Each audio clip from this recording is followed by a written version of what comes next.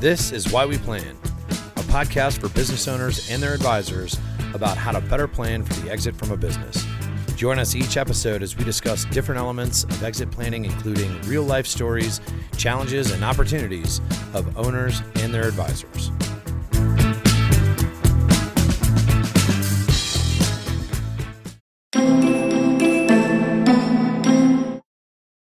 To this episode of Why We Plan. With me today is perhaps the longest serving BEI trained exit planning advisor in the country, who's recently retired actually. So I called upon Ken Stiefler. You can see his beautiful mug right there, probably. He and I are going to talk about from the time when he left his financial and insurance practice entirely, went out and decided to be a fee-only exit planner selling no product, and how he evolved and grew that exit planning based practice, because I think it's important for advisors to realize that's something you can do. You may not want to do it. Very few of our BEI members are fee-only exit planners. They usually they're a lawyer, they're a CPA, they're a financial advisor, etc. But Ken has established that exit planning can be financially self-sustaining and lucrative and clearly more satisfying in his mind than being just a regular advisor. So Ken, thank you. Thanks for showing up today. I know that other than your T-shirt, you may not have, you may have shorts on. I know you don't have shoes and stuff. So that's one of the benefits of Zoom. Tell us a little bit about your exit planning practice. How did you, when you decided to go solo and just be an exit planning advisor, how did you attract clients and how did you develop that practice? Because I know you were not an overnight success. Well, I had my insurance practice and my exit planning practice. They ran side by side, if you will. On my insurance practice, I had a website and I had a drop-down box that said I did transition planning. And I was doing that transition planning maybe one a year with you before you left your law firm. So that dates back to the early 1980s. And the idea was that I thought that would help my insurance practice. And I was just kind of enticed by the work that you were doing, that I wanted to be part of that action. So that's how I started. In some later years, before I started a separate company to do exit planning, I stepped up my game by trying to do more exit planning and still maintain my insurance practice. At the very beginning, and I'm not trying to say that this is right, it's just something that fit me. I wanted to do more exit planning to bring in more insurance because almost every exit plan that I did, there was an insurance component to it, to fund a buy-sell agreement or key person insurance. I did, and my wife loved that idea, to build up the insurance practice. And I had a very successful insurance practice, but it's always nice to have it even grow even further. I did what I said I was going to do for maybe a year, and that's it. After a year, I recognized that I was feeling uncomfortable selling product and being an advisor. I know a lot of people are very successful at doing that. They don't have any problems whatsoever. But I stopped selling insurance. I would tell clients I have an insurance background. I know what the strategies are. I know all the tools in the toolbox. But I will either recommend somebody to you or I can use your insurance advisor if you have one. So I really had two separate things going on. As I would build up my practice, and when I say build it up, again, I had my insurance practice, but I was probably doing maybe 2 to 3 engagements a year. I hired a marketing company because I really was having more fun in some of the latter years, because my insurance career went almost 30 years, that I wanted to do more exit planning. And part of that marketing process was that they surprised me and came out with a logo for what ended up becoming my company. I never envisioned that I would have a separate company. It was just going to be a drop down, the services that I had in exit planning or transition planning as part of my insurance practice.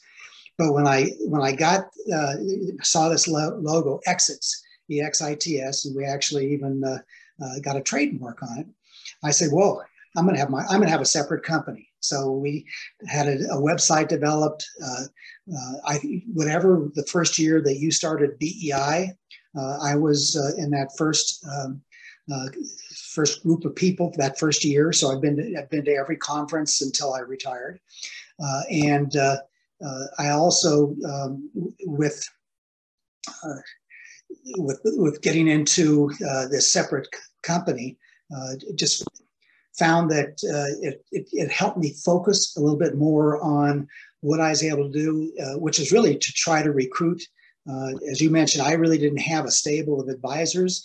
I would be meeting with 2, 3, 4, 5 advisors a week over breakfast. I started doing,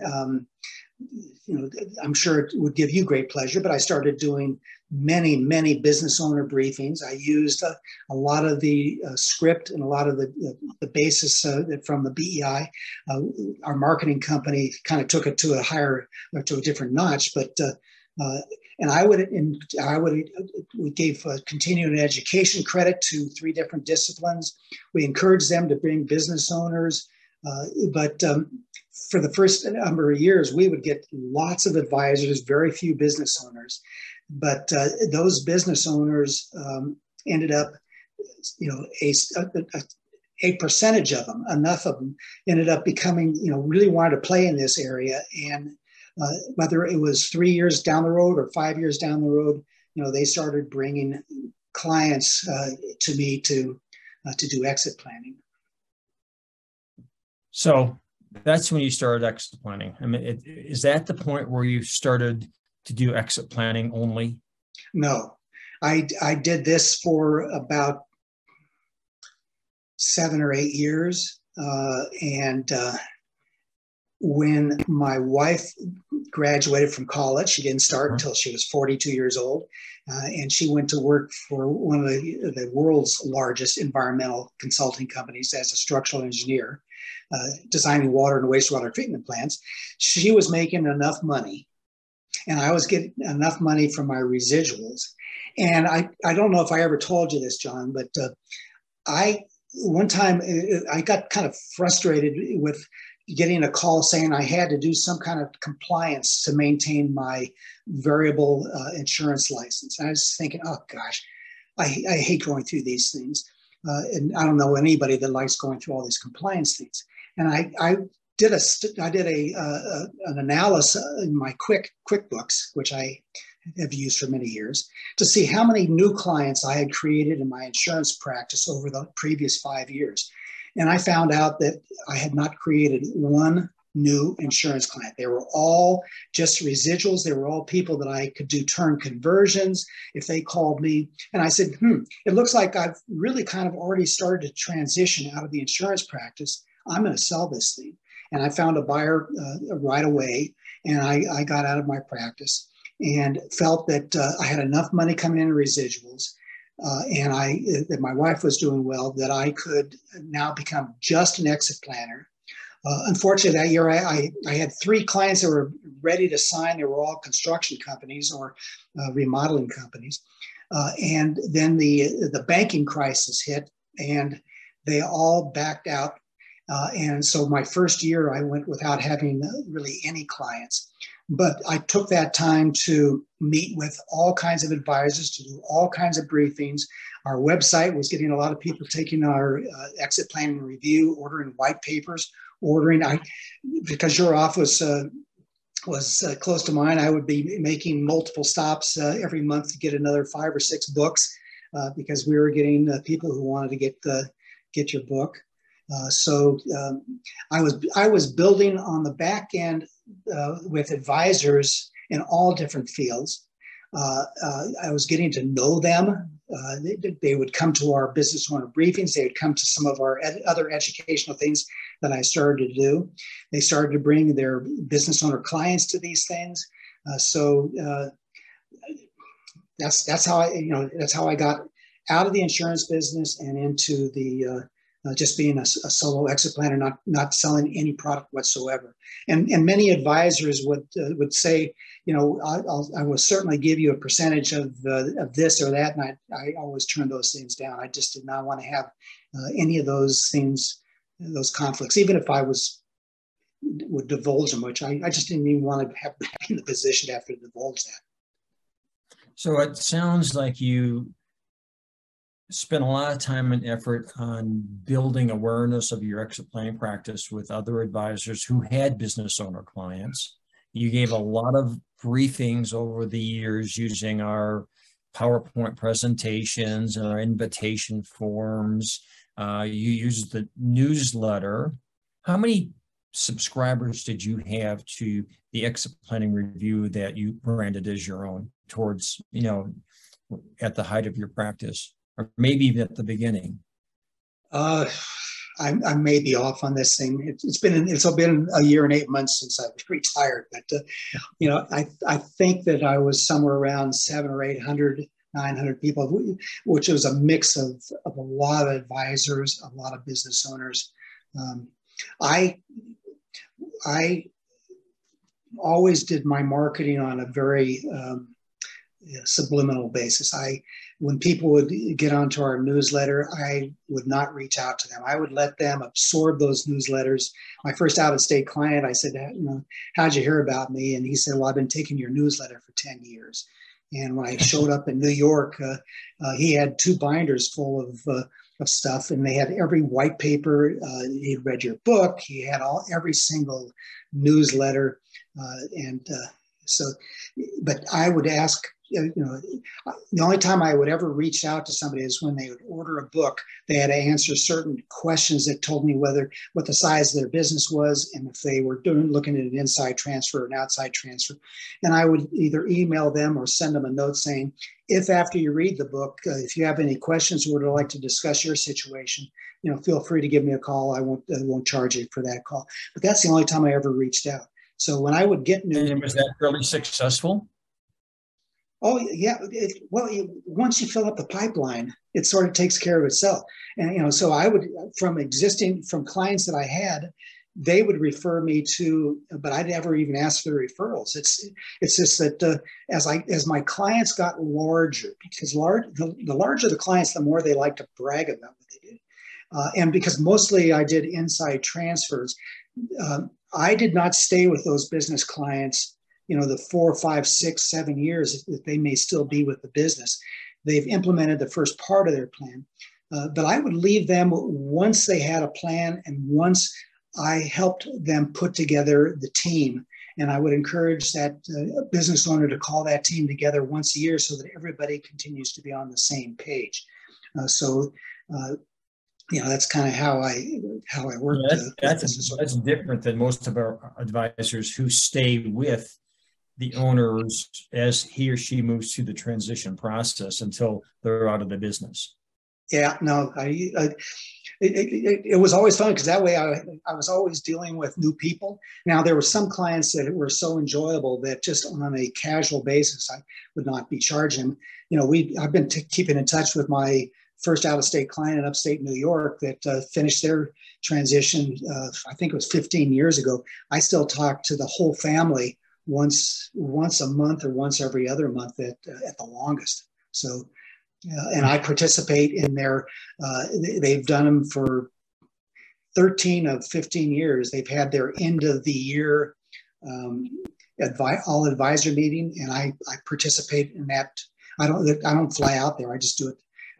They bring me in via Zoom because everybody else is right there in New York. Yeah. So, what do I want to say here? Tell us about some of the tools that you use. In particular, I think you were, when you were at the height of exit planning, you had 6 to 10 exit planning clients at any one time. And since these clients were not real long-term, once you had done the initial planning, you had the advisor team in place and everything was running smoothly, you would back away from that relationship for the most part and work with other new clients. So you were always working, it seems like, with 6 to 10 newish clients at a time. Couple of questions. What did you charge those clients for doing a written exit plan? And what tools did you use to create that written exit plan? That's my first set of questions. Well, I believe I started out at, it's almost everything, every plan I did was all the components. I did not like doing one at a time type things. In my insurance practice, I had somebody who died, waiting to do something. And so I would basically say that from my dealings with John Brown over the years, he would write his books about people who did one thing and it's something else happened and it screwed up their whole plan. So I took the approach, if during this course, it looks like you've done good work in certain areas, then, I'll review it and we'll review it together. You may want to, you may have done estate planning, but when's the last time you updated it? And they say, oh, it was about 15 years ago. So, and their first spouse was still the beneficiary of their plans. So I kind of forgot what your question was. Well, so I guess tools. my question is, you're doing exit planning full time. How did you manage to create the plans, monitor the plans, and how did you get paid for all of that? Well, okay, yeah, you were asking me. I would charge back then $25,000 to do a plan. And I would charge additional amounts if I traveled, and I charge additional amounts if they had more than one partner who was not the next, so because I would end up working on estate planning and other things for every business owner. So I was getting between 25 and 35,000. After probably 3 or 4 years, I increased that to $30,000 to $40,000. But then when I would, in some instances, I really verified that they had done all their estate planning. It was all brand new. But I would end up charging the full $30,000 regardless of what it is they were doing. That was just, typically my fee. So how did if I was doing, did you collect that up front? Did you charge half at the beginning, half at the end? I would, they would send in their first, I would ask them, I'd say, you can send it in all at once, because I had people who wanted to get the tax write-off. But I said, you can do this over 10 months. So it'd be, typically $3,000 or $3,250, whatever it was per month. And that you would send in the first payment with the signed engagement letter. And I said, most of my engagements last 12 to 14 months. So you'll have finished paying me, and we'll just continue on until we're finished, as long as that's going to take. So that's how I got paid. I was still getting residuals from my insurance practice, but not a great deal. But I felt like I was doing fine. But there were really two things that, and they all feed into the BEI tools. But when I went out to see my first client in New York, I really did not have a game plan as to how I was going to work with that person. Yeah. They were delightful and they were very patient. But at the same time, I came back and there was a business coach who I met with who asked me to do a class for it was a type of coach that had a couple of different groups of like 8 to 10 business owners. And I would charge for each one of those business owners. So I was getting about $40,000 to teach this class. And it'd be one day, I think it was one day a week or a month. It's been a long time since I did this. But in that process of doing that, I said, I need to get organized, because if I'm going to work with out-of-state clients, a lot of it's going to be on the phone. I need to organize myself. And for this coaching class, for this class that I taught to this business coach, I created like a college course.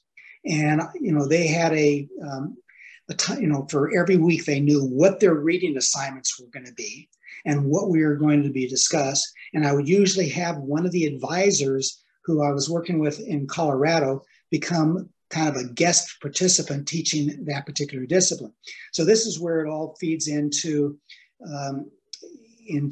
BEI, because I use that same concept of sending, for my out-of-state clients, I created a Dropbox, and I populated that Dropbox with the white papers, with the exit planning review, with the fact finders, with Epic, with some other specific tools that it may have been a valuation thing. I mean, so I had whole lots of things. So for people who aren't familiar with some of those terms, Epic is our software program that our advisors use to create the written exit plan. The XPR is the exit planning review, which is a newsletter that they send out branded as their own. And we have hundreds of those. I don't know how many we have, but we have hundreds. You might have just used a recurring 15 or 20 like a lot of our members do. Well, no, when we would get a new one from BEI, we would just add that to our Dropbox. Yeah, okay. So Ken developed his practice and did his practice really using our tools, modifying them as you thought appropriate. Right. Which is, you can modify anything you want to. You don't have to just use our PowerPoint system and never change it. You might delete slides, add slides, modify slides, but it's a template that gets you started, and you change over time as you get more comfortable, as you learn more things, as it suits your personality, etc. Is that exactly? Yeah, that's it. It's right. It's spot on. But the BEI tools. When I would put all these things into Dropbox, but I would send to my business owner, at the beginning of the week, and I followed the 7-step exit planning process from a timeline standpoint. So we started out doing step 1, 2, and 3. So I would say to them, that this week we're going to be talking about this, and it may take us 2 or 3 weeks. So we'll just kind of advance it. But I want you to read these 2 or 3 exit planning reviews, and I want you to read this chapter of John's book, and I want you to read this white paper, because I want you to have some sense of what it is we're going to be talking about before we talk. That's a great idea. Yeah, so I found that to be very useful, and they could always go back, because those things were all in their individual Dropbox things. So if they wanted to go back and read it again, they could. And then using, again, a BEI tool, I would use the Epic fact finders. They were all in their Dropbox already, but they were all blank. And as opposed to some people who want to sit there with a person for 3 or 4 hours asking them what their name is and their home address and all this stuff, I would ask them to fill out whatever they were confident they knew the answers to, and then put it back into Dropbox so that I could review it before I talked with them. And then, because sometimes I would say, this doesn't sound quite right. And it was usually because of misunderstanding. They thought they knew what they were talking about, but they were really confusing it with something else. So they were putting together, the fact finder. So again, all those tools were BEI tools. Those things, other than putting my logo on it, I really didn't have to alter those at all. And then I would put it into the Epic system. And when we would get to a point where I wanted them to take a look at a preliminary plan, I was able to edit in Epic to make it sound more like me and be able to do the full written plan. Now, it would be based on their fact pattern. Pardon? Yes. It started out with all of would be based on the facts and information you gave them. Exactly, or they gave me, then I helped them verify. But we, during that whole period of time, we were putting together their team. They were always amazed. The last few years, I was working with some very large companies, at least large in my sense of things. But the people that I was working with, the organization that the BEI tools afforded me was, I couldn't have done it without it. Wow. So when you say a large company, are you talking company with 30 or 40 million of revenue or even more? My last two clients, which I don't know if you want me to go into this, but when I finished, when I decided I was going to retire, I had 3 clients that I knew that I had to finish up with. But I told advisors, I let it out. I said, I'm going to accept one new client on January 1st, and I'll accept one new client on July 1st. I'm not going to find them. They have to qualify. There has to be 3 things they have to do for me to work with them. One is that it has to be an inside transfer. 2, they have to have found me because I didn't reach out to them. So they either sent an advisor to one of my events, they've been taking my newsletter, they took the book, whatever. And the third thing is that they had to be fun. Because I told these people, I said, this may scare you, but I've been doing this. I would tell them that other than John Brown, I'm the second oldest exit planner, not age-wise, but number of years doing this, because I know that the 2 of us were doing this thing back in 1985, 1986. Before there was a BEI. Yeah, so so I said, so if you're concerned that I'm going to not do a good job because you're my last client or my second last client, I'll probably do the best because I want to go out feeling great. So I started that. So that particular client was probably in the neighborhood of 50 to 60 million.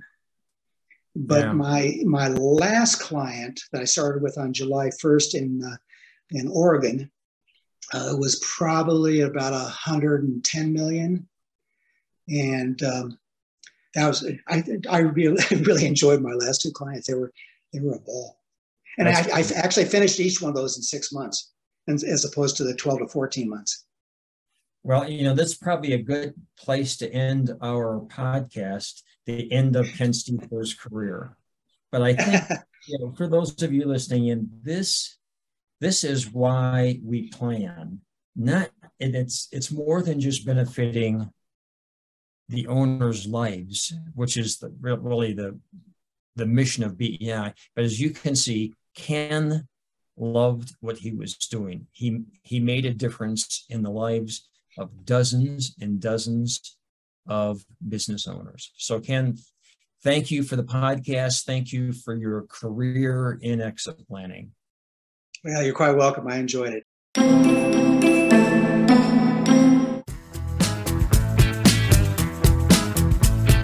Thanks for joining us. Be sure to tune in for our next episode. If you'd like more information on better ways to plan for the future, please visit exitplanning.com.